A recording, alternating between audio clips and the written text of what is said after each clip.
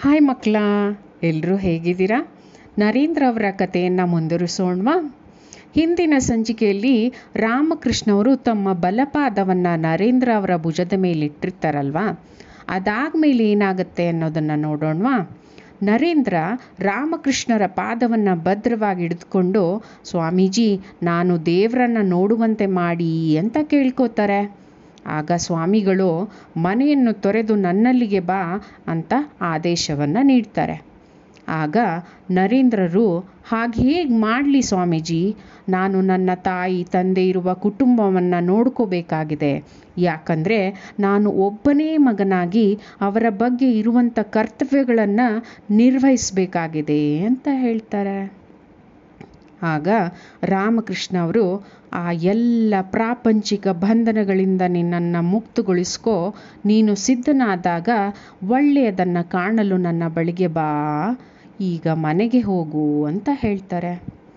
ಆಗ ನರೇಂದ್ರ ಅವರು ರಾಮಕೃಷ್ಣರಿಗೆ ನಮಸ್ಕರಿಸಿ ತಮ್ಮ ಮನೆಗೆ ವಾಪಸ್ಸಾಗ್ತಾರೆ. ತಮ್ಮ ಮನೆಗೆ ವಾಪಸ್ಸಾದಾಗ ಅವರಿಗೆ ಒಂದು ದುಃಖದ ಸಂಗತಿ ಎದುರಾಗತ್ತೆ. ಅದೇನೆಂದರೆ, ಅವರ ತಂದೆ ಅನಾರೋಗ್ಯದಿಂದ ಬಳಲ್ತಾ ಇರ್ತಾರೆ. ಅವರ ದೈಹಿಕ ಸ್ಥಿತಿ ರಾತ್ರಿಯ ಹೊತ್ತಿಗೆ ಕ್ಷೀಣಿಸುತ್ತಾ ಬೆಳಗ್ಗೆ ತಮ್ಮ ಕೊನೆಯುಸಿರೆಳಿತಾರೆ. ಈ ದುರಂತ ನರೇಂದ್ರ ಅವರಿಗೆ ತೀವ್ರವಾಗಿ ಆಘಾತವನ್ನು ಉಂಟು ಮಾಡುತ್ತೆ.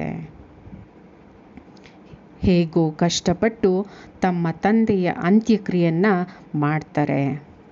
ನರೇಂದ್ರ ಅವರ ತಂದೆ ಹೆಚ್ಚಾಗಿ ಹಣವನ್ನು ಉಳಿಸಿರೋದಿಲ್ಲ. ಯಾಕೆ ಗೊತ್ತಾ ಮಕ್ಕಳ? ಅವರದ್ದು ಏನು ನಂಬಿಕೆ ಅಂದರೆ, ಇವತ್ತು ನಾವು ಏನು ದೇವರು ಕೊಟ್ಟಿದ್ದಾನೋ ಅದನ್ನು ನಾವಿವತ್ತು ಖರ್ಚು ಮಾಡೋಣ, ನಾಳೆದು ನಾಳೆ ನೋಡ್ಕೊಳ್ಳೋಣ, ದೇವರು ನಮಗಾಗಿ ಏನಾದರೂ ಒಂದು ಕೊಡ್ತಾನೆ ಅನ್ನೋ ಅವರ ನಂಬಿಕೆ. ಆದ ಕಾರಣ ನರೇಂದ್ರರ ಕುಟುಂಬಕ್ಕೆ ಬಡತನ ಹಿಂಬಾಲಿಸುತ್ತೆ.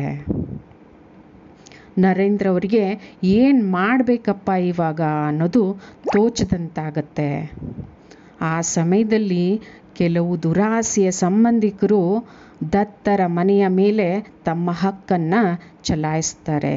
ಅಂದರೆ ನರೇಂದ್ರ ಅವರ ತಂದೆಯ ಮನೆ ಇರುತ್ತಲ್ಲ, ಅದರಲ್ಲಿ ನಮಗೂ ಪಾಲಿದೆ ಎಂಬ ಹಕ್ಕನ್ನು ಚಲಾಯಿಸೋಕ್ಕೆ ಪ್ರಾರಂಭ ಮಾಡ್ತಾರೆ.